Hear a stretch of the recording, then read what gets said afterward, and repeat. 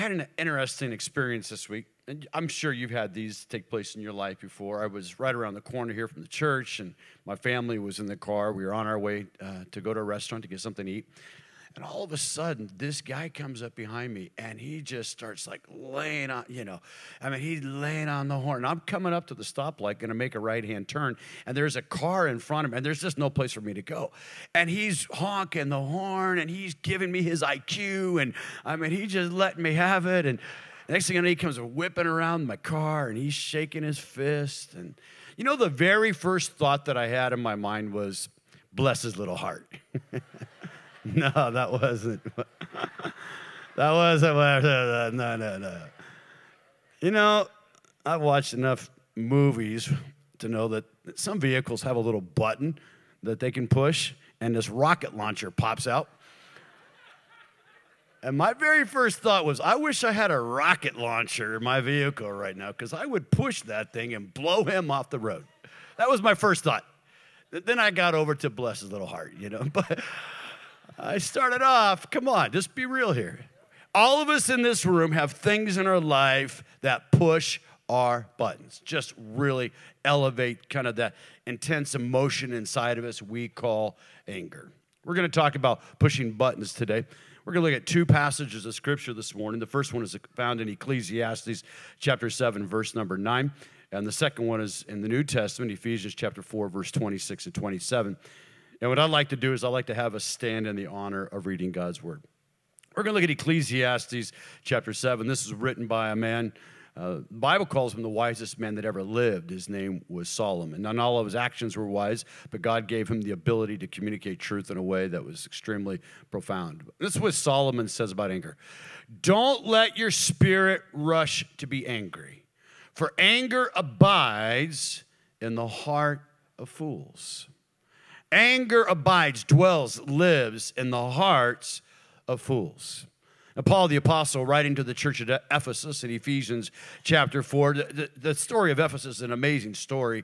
God has poured out his Spirit. You can read the account in the book of Acts, but God has moved powerfully, and Gentiles are coming to the faith. They're being radically saved. They're being radically delivered. They're experiencing miracles. They're experiencing God's healing, delivering power from satanic bondages. It's a great story in the book of Acts, but they had to grow into spiritual maturity.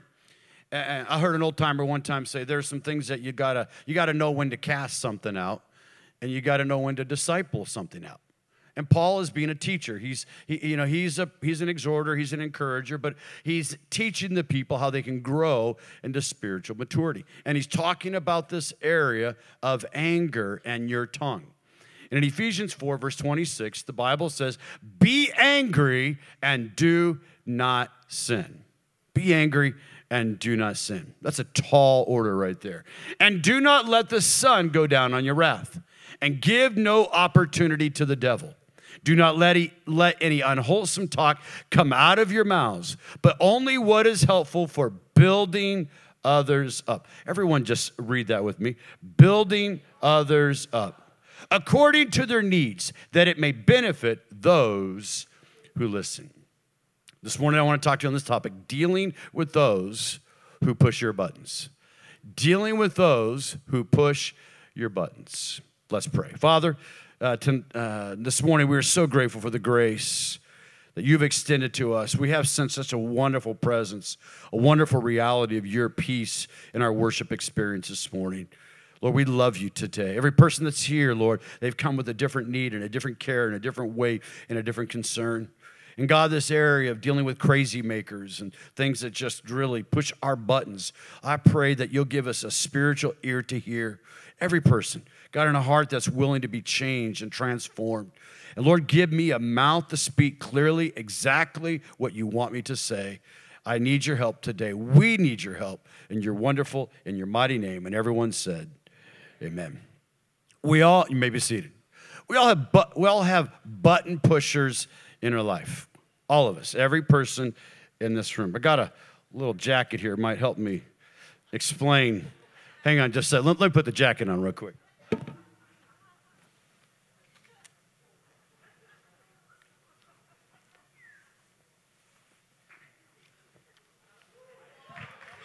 Do you have a button pusher in your life today? How about a boss? How about a boss? The way they talk to you, it just really pushes your buttons. No, Pastor Glenn, I told Pastor Glenn he can't respond to that one. How about your spouse? Come on, if you've been married longer than 2 seconds, we have conversations in our house. We never get angry at one another. How about a spouse? How about a child? How about your 35-year-old child that hasn't been able to figure out life yet and they had to borrow money to pay their rent again? How about your 2-year-old? Throws a temper, throws himself in the middle of the room and refuses to do what you've asked them to do. I mean, we have button pushers in our life. Just recently, there was a very well-known politician whose neighbor attacked him, put him in the hospital. And supposedly it was because he blew leaves into the other neighbor's yard. Now, I don't know if that's a true story or not, but something agitated this guy to the point that when he saw his neighbor out in front, he attacked him. I mean, his buttons were pushed to such a point. His anger had built to such a point that it turned into, just add one letter to anger. The letter is D, and you have danger. He found himself in a dangerous place, in a dangerous position. Anger is defined simply as this. This is a simple little definition for anger. A powerful emotion that people feel when someone or something frustrates or annoys them. How many have been frustrated before? Come on. How many have felt annoyed in your life before? In the Greek, the word for angry literally has this concept or root to mean strangling. You feel like strangling someone, or you want to strangle. You're just to the point that anger is built inside. The only thing you can do, you feel like, is strangle it. That's literally what it means. And men and women respond differently. Women tend to be more verbal in their anger. Men tend to be more physical in their anger. But you must realize today that when anger is starting to take control in your life, it's a physical response. It's a physical response. Proverbs chapter 29, verse number 22 says it like this. An angry man, I would say an angry woman, an angry young person, or angry old person, doesn't matter who you are, an angry person stirs up dissension. Do you have an angry person that you work with? They're just always irritated and frustrated at the company. They're angry about their paycheck. They're angry about their workload, and they're stirring up dissension. There's tension and turmoil in the workplace. And a hot-tempered one commits many sins. A person who is hot-tempered, a person who is easily angered, the Bible says commits many sins. The phrase there, hot-tempered, it literally means one who owns heat, one who has an internal burning, like a low-grade anger just kind of underneath the surface of their life. It might be you today. It might be someone you know today. The fact is, I do know this experience because of my personality type, because the way God's hardwired me. I'm a driver. I'm a type A personality. I've had to work through this emotion of anger for many, many years. My anger in previous days and previous times of my life has caused problems, because I've allowed things to simmer. I know exactly what it means to be an owner of heat, to have things just burning kind of underneath the surface of your life. But here's the deal. Because anger is physical in our life, it has the potential to cause sickness and disease. Dr. S.I. McMillan says this. They've identified at least 51 illnesses that can be directly related to a person's anger. Heart attacks. Do you know that people are 3 times more prone to have a heart attack 2 hours after they've had an explosive, angerous event in their life? 3 times more likely. Strokes. Our immune system becomes weakened. We have increased anxiety. Many times people who are depressed or live in depression, they have passive anger. They buried it. Anger can hurt your lungs. You're not a smoker, but your lungs can have the same damage and effect to them by carrying anger in your life. Ultimately, if we don't deal with this, if we don't deal with anger in our life, it can cut our life short. Proctologists know this. Proctologists know that anger can literally cause a pain in your rear. Someone once said, to dwell above with those we love, that is glory. But to dwell below, that's another story. To live with people, to just walk through this life and to navigate this emotion is something that everyone in this room must learn to deal with. Anger is a powerful emotion. Anger is a powerful emotion. It has a physical response inside of us that many times manifests itself outside of us. But recognize today, it's always secondary to a primary cause.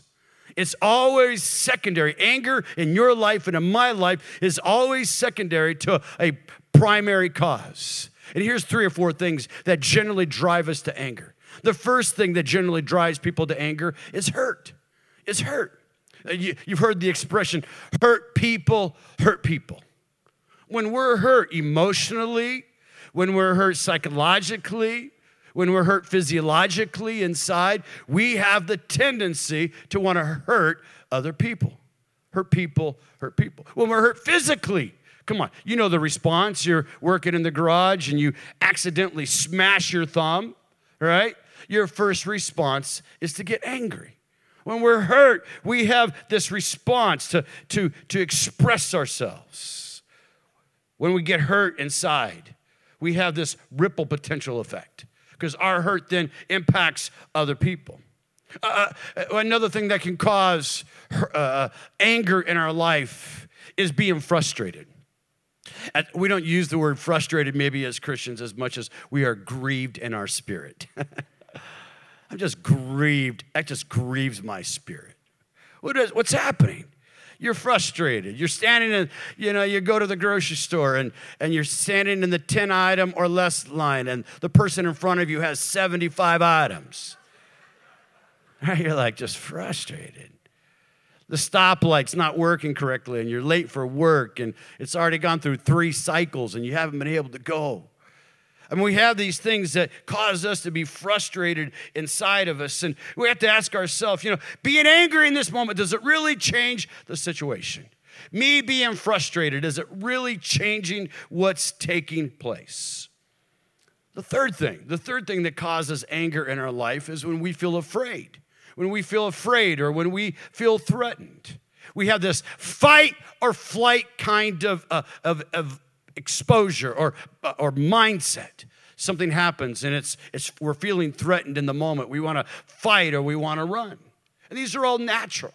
These are all natural responses to things that cause anger in our life. Maybe, you're like the Incredible Hulk. You just can't seem to control it. You're just this meek, mild, Dr. Banner. Then all of a sudden, man, one thing just ticks you off and you just explode to this green person. And you tell yourself, I just can't control it. I don't know why I act like this. Even in the show, the Incredible Hulk, he had the potential to control it, right? He had a choice to make. And you have a choice to make how you are going to react or respond to times in your life that cause you to become angry. And before I go any farther here today, you got to know that not all anger in our life is wrong. Not all anger. Anger is a defensive mechanism that many times God will use inside of us to help move the ball forward, to help bring reconciliation or to resolve conflict and problems in the world. The thing that really makes you angry that you see out there, the injustice that you see or the wrong that you see, if it's used correctly, can cause you to get involved and to want to make a difference. The missionary young lady that was up here just a few minutes ago, she was talking about when she was in Belgium. She worked in the area, worked with these young girls that had been sold into the sex slave industry. You know why she did that? Because something inside of her was angry. She was angry how the devil was destroying people's lives. And she wanted to see those young ladies restored and redeemed and see the bondages broken and the healing name of Jesus and the love of God fill their lives. Come on, right? You can see that today. What drove that? There was an anger. There was a sense that this is wrong. This is unjust. And there are things that I see in our culture that really make me angry. Really make me angry. When people are taken advantage, when people are being abused, when people are being neglected, when children have abusive family members or people that do things to them that are horrendous and evil, it makes me angry. And it's a righteous anger. Over 375 times in the Bible is anger attributed to God. Now, it's a perfect anger. It's a perfect anger. It's a righteous anger. And God is angry about the sin. I know there's a great big sign on I-4 that says God isn't angry. Well, that's true. God loves us. But you can't have love without anger. It's just impossible. It's impossible. So there's an anger against injustice in our world that is right. Proverbs chapter 6 says it like this about God. There are 6 things which the Lord hates. There are things that God hates. Do you know that today? It's a proper response to evil and sin in our world. Proper response. Proper response to evil and sin in our world. Laura and I had been married for about 2 years, and this is an area of my life that I've had to grow in. This is an area of my life that I've had to really, ask the Lord to help me grow in. Well, we had been married for about 2 years, and we had went into this little Asian restaurant in Seattle, and we were eating inside the restaurant, and it was a buffet kind of deal, and after about 25 or 30 minutes in there, I was really getting irritated. There was a group of young people that were sitting in the corner. There was about 7 or 8 of them, and they were just being really obnoxious.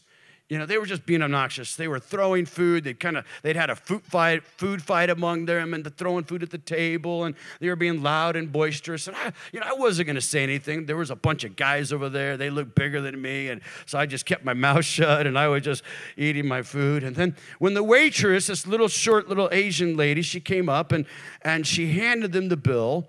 She couldn't speak very good English. She handed them the bill. This one guy went into a rage. And he started, we're not going to pay this. Only one of us ate. Now, they had all been eating at the table. All of them had been eating. We're not going to pay this. Oh, I was the only one that was eating here. And this poor girl, she was so intimidated. She started shaking and literally started crying at the table. And when I saw that took place, this anger, this righteous, whatever, stupid anger, but this anger got a hold of me. And I stood up in the middle of the restaurant. And I pointed my finger and I said, "You turkeys, pay your bill." And my wife turns white. She's like, "What did he just do?" That was righteous anger. And I'm not saying that I reacted. I didn't respond today. I'd probably just pay their bill and move the situation on. But there was something inside of me. You recognize that not all anger is bad. It's what we do with the anger. Do we react in anger, or do we respond in a way that brings redemption and hope? Paul said it like this: when you're angry, don't sin. When you're angry. I'm not going to stand up and tell you you're never going to get angry, because that's just not real. As a matter of fact, we just happened a couple of months ago. Somebody's leaving the church. 2 people are leaving the church. And I just happened to be standing out in the parking lot, and one car bumped the other car. I can tell you, there were some people that got angry. I know you can't believe it. But literally, they had just left church. Some of you were trying to find a place to park today, and somebody cut you off, and there was an opportunity for you to bless their little heart. Come on.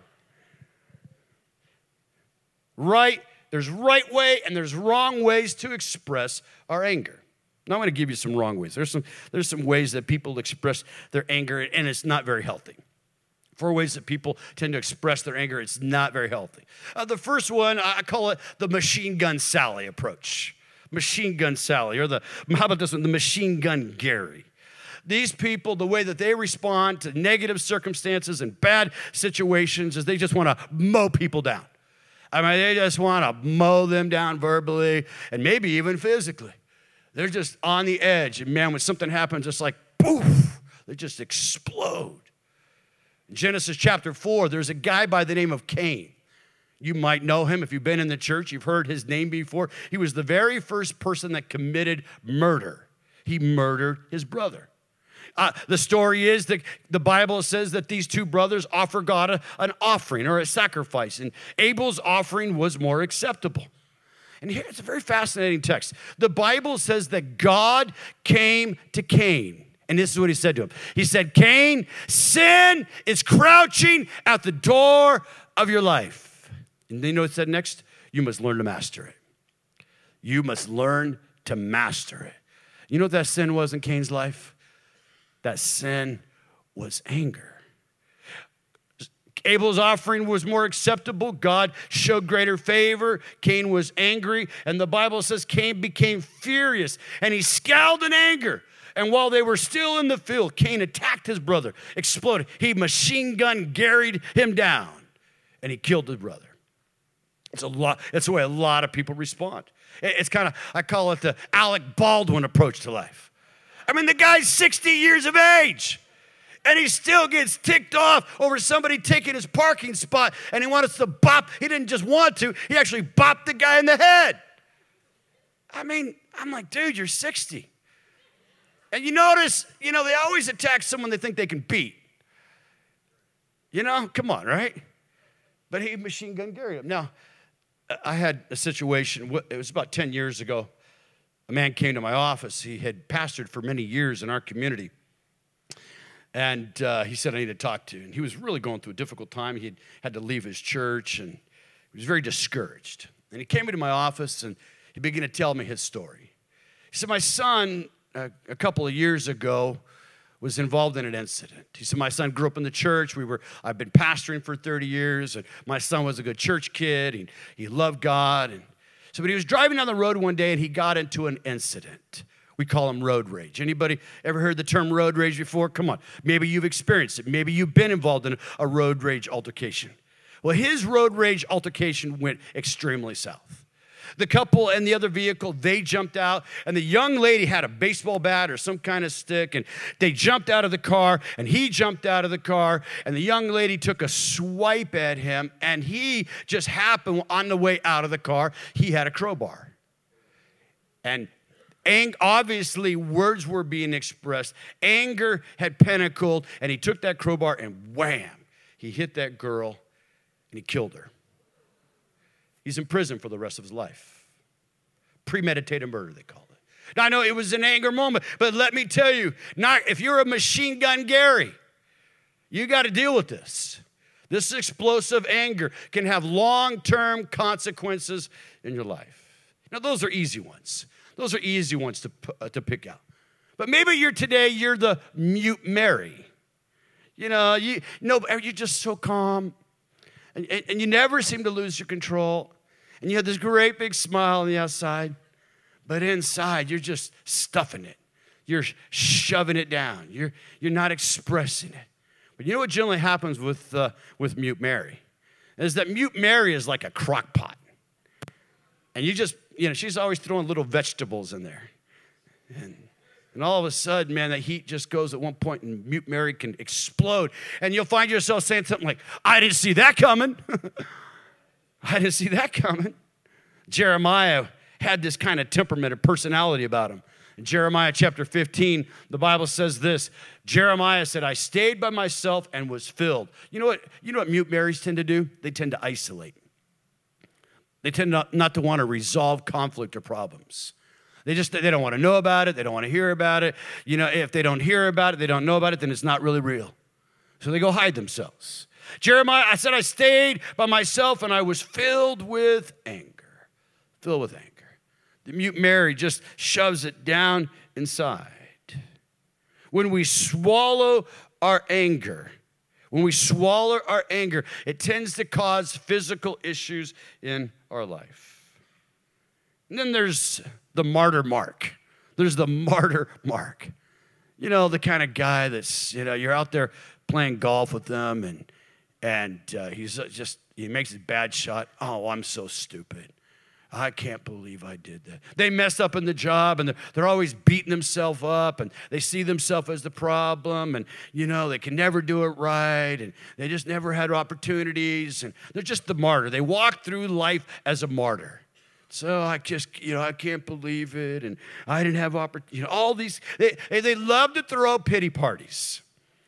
They love to throw pity parties, make other people feel, oh, come on, you can do it, And I know there's times where we all kind of feel this at times, where we feel that sense of martyr. We suffered, we've struggled, we've done so much. Jesus told a story about a young man who left his father's household. He was called the prodigal. He went out and lived in a riotous way, and then he comes to his senses, and he comes back home, and his father throws this great big party. But the older brother really felt like a martyr. And it's interesting. In Luke chapter 15, verse 28, the Bible says the elder brother was so angry, he wouldn't go into the party. He was so angry. So his father went out and pleaded, come on, please, we beg you. That martyr person just, they become resistant in their heart, and they're holding this anger. It turns into a grudge in their life. And then there's the manipulator. I call these manipulator mics. These are people, they don't get mad, they just get even. Come on, they don't get mad, they just get even. Religious people are really good at being manipulators. People in the church are really good at being manipulators. Laura and I were with a pastor couple this last week, and they were telling us about their church that they had left, and after they left the church, there was some tension in the congregation. Now, here's the deal. When you go to church, everybody's, we love each other. But there's always these undercurrents. There's always problems in ministry. Listen, there are no perfect churches. Come on. Because there are no perfect people. And here, if this church was perfect, the moment that you showed up, it was no longer perfect. I mean, it's just, there's nobody perfect. Come on, no perfect pastors, no perfect communicators, no perfect leaders. It just doesn't work that way. And so we're really good at putting on a facial front and smiling, but behind the scenes, we can tear people up. We can have Pastor Pork Stew on Sunday afternoon. They're manipulators. They have this anger that builds up inside. They won't say it to your face, but they'll have cutting remarks, snide remarks, say things behind your back, tear people down. Make other people look bad so they themselves can look good. All right, so what do we do with this? How do we disarm? How do we take off this coat the button pushers want to put on us? How do we disarm them in our life and deal with anger in a proper way? The first thing you have to do when recognizing that buttons are being pushed is that you have to calculate the cost of anger. Everyone say calculate. You got to calculate it. Yeah, you got to know there's a cost. There is a cost to allowing anger to dominate our life. Anger always has a price tag. Proverbs chapter 29 says it like this. Proverbs 29:22. An angry person causes trouble, and a person with a quick temper sends a lot. Did you hear that? A person with a quick temper sends a lot. If you're with an angry person, if you're an angry person, you need to deal with this. But if you're around an angry person, listen, you got to calculate the cost. You got to calculate the cost of your involvement in our married life, our hurried married life. Laura and I had very close friends, and we did a lot of stuff together. None of us had kids yet, and we had a lot of fun. We were going to the same church, and we were doing a lot of stuff together, hanging out 2-3 times a week. And I remember this one particular night. We had a board game that we had started to play as couples, and it was a lot of fun. We had a great, very competitive, and it was a lot of fun. And I remember this one particular night, man, it was getting pretty competitive. We'd been playing it we'd play like 4 nights in a row. Like this game just kept going and kept building, and I don't remember the game now, but we were having a great time with it. And in the middle of this game, I said, well, that's not the way it's played. I mean, I got really adamant. I said, that's not how the rules go. And this friend of ours, the guy literally stood up. He was so angry. He was so mad at me. He stands up and he says, it's my house, it's my rules. Whew. Didn't see that coming. That was it. That literally, the relationship between myself, my wife and I, more myself and that guy, and I didn't hold it against him, but there's something that broke. Recognize today, understand today that uncontrolled anger has cost and potential long-term consequences. Second thing we have to do, taking out the code here, we have to look past the hurt or their words to their pain. We have to look past the words to a person's pain. I want you to put the Proverbs chapter 19 up.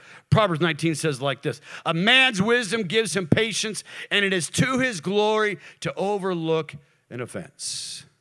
It's to his glory. It's to a person's glory, a man's wisdom. Solomon said it like this, get wisdom. With all your understanding, get wisdom, for it is the principal thing. It's the principal thing. If you're going to deal with anger correctly in your life, you got to have the wisdom of God. And you have to look past other people's words and recognize that there's some hurt going on inside their heart and inside their life. To overlook an offense. To overlook an offense. That takes wisdom. There are people that are going to offend you. There are people that are going to say stupid things to you. There are people that are going to irritate you, frustrate you, anger you. There are things that are going to happen. And this is what I've discovered in my own personal life. The more mature the person is, the greater their ability to overlook when somebody does something stupid. Come on. I mean, it's just a sign of maturity. It's a sign of a person's maturity to be able to overlook an offense. We don't have to be, I mean, listen, we live in a culture of outrage right now. Everybody's on the edge. I mean, the political environment, I mean, we've said it, it's been like this before. I don't know, not in my lifetime. I mean, we got all these keyboard warriors out there. Come on, everybody's a keyboard on both sides, right and left, boom, throwing bombs and grenades. And let me tell you, there are times when things do escalate. Jesus said, a house divided against itself cannot stand. We as a culture have not learned how to overlook an offense. We're easily offended. And if you're easily offended today, it just means that you're an immature person and God wants you to grow up. God wants you to grow as a human being. Recently I had a person, and they were angry. I didn't know that they were angry. They'd never said anything to me, but they asked me if they could meet me, and so I met with them at a local place here, and we just had some small chat, and then immediately they went into what was wrong with me. And I mean, it kind of caught me off guard. And I know there's lots my wife can tell you. She got a top 10 list, I mean, I got a lot of things. I could tell you a few things, but and it just began to unfold. And then he stood up and he said, I'm leaving the church. And I was, at that moment, I was just kind of like, wow, okay. And there was a part of me that wanted to react to that. Do you know what I'm saying? There's a part of me that wanted to react, but that's not maturity. And I've learned that almost every person that lashes out at me, at least in my position, in my spot now, it seldom has to do with me. It almost always has to do with an issue of authority, something that's going on. There's a bigger hurt. I call it an owie. There's a bigger owie in their life. And I just overlooked it. Now, I'm 52. I've been in the way 55. I've been in the way 32 years, and I have grown in this area. I'm still a very strong person, and I have the potential to have explosive anger, but the Lord has enabled me. The Lord has helped me to grow. Because here's the deal. You have to think before you react. You got to think. You got to think before you react. Proverbs says it like this. Sensible people always think before they ask. You got to ask yourself these questions. Why am I angry? Or why are they angry? What do they want? Or what do I really want? What do I really want? The fact is, a person can blow up. A person can blow up and they can get what they want temporarily. They can get it in the short term. But the long term, when people blow up and they get what they want, generally it builds anger in the other person. It builds apathy in the other person, and it builds alienation. That's generally the fruit of having an anger that's undealt with in a person's life. Thomas Jefferson said it like this. He said, if someone makes you angry, count to 10. If they make you really angry, count to 100. You got to think before you react. The fourth one is we speak the truth in love. Now, here's the deal. Here's for Christ followers today. We're growing into spiritual maturity. Be angry and sin not. Remember what Paul said? Be angry. Anger is going to come. And so you must be able to speak the truth in love. For the machine gun Gary, it's easy to speak the truth. It isn't always to speak it in love, right? For mute Mary, it's difficult to speak the truth. It's just difficult to speak something that needs to be said. I mean, all of us have this tendency in us to not to want to deal with things. But there were issues in our life that we must deal with. There's relationship issues in our marriage, with our kids, with our coworkers. There's things that need to be dealt with. There's things that we must address. We must speak to. Ephesians 4:15, speak the truth in love, and we will grow to become, in every respect, the mature body of Christ. We call them crucial conversations. You must have crucial conversations in your life if you're going to grow on into maturity. And here's the deal. The way you know, when you're in the heat of the moment and words are flying, that's not the time to try to fix the circumstance or situation. It's just not the time. You can say the right thing, but if you do it in the wrong time, you're going to get a wrong result. So you got to learn. You got to speak the truth. What I'm going to say, what I'm going to deal with right now, have I emotionally dealt with it to the place that I'm not going to react?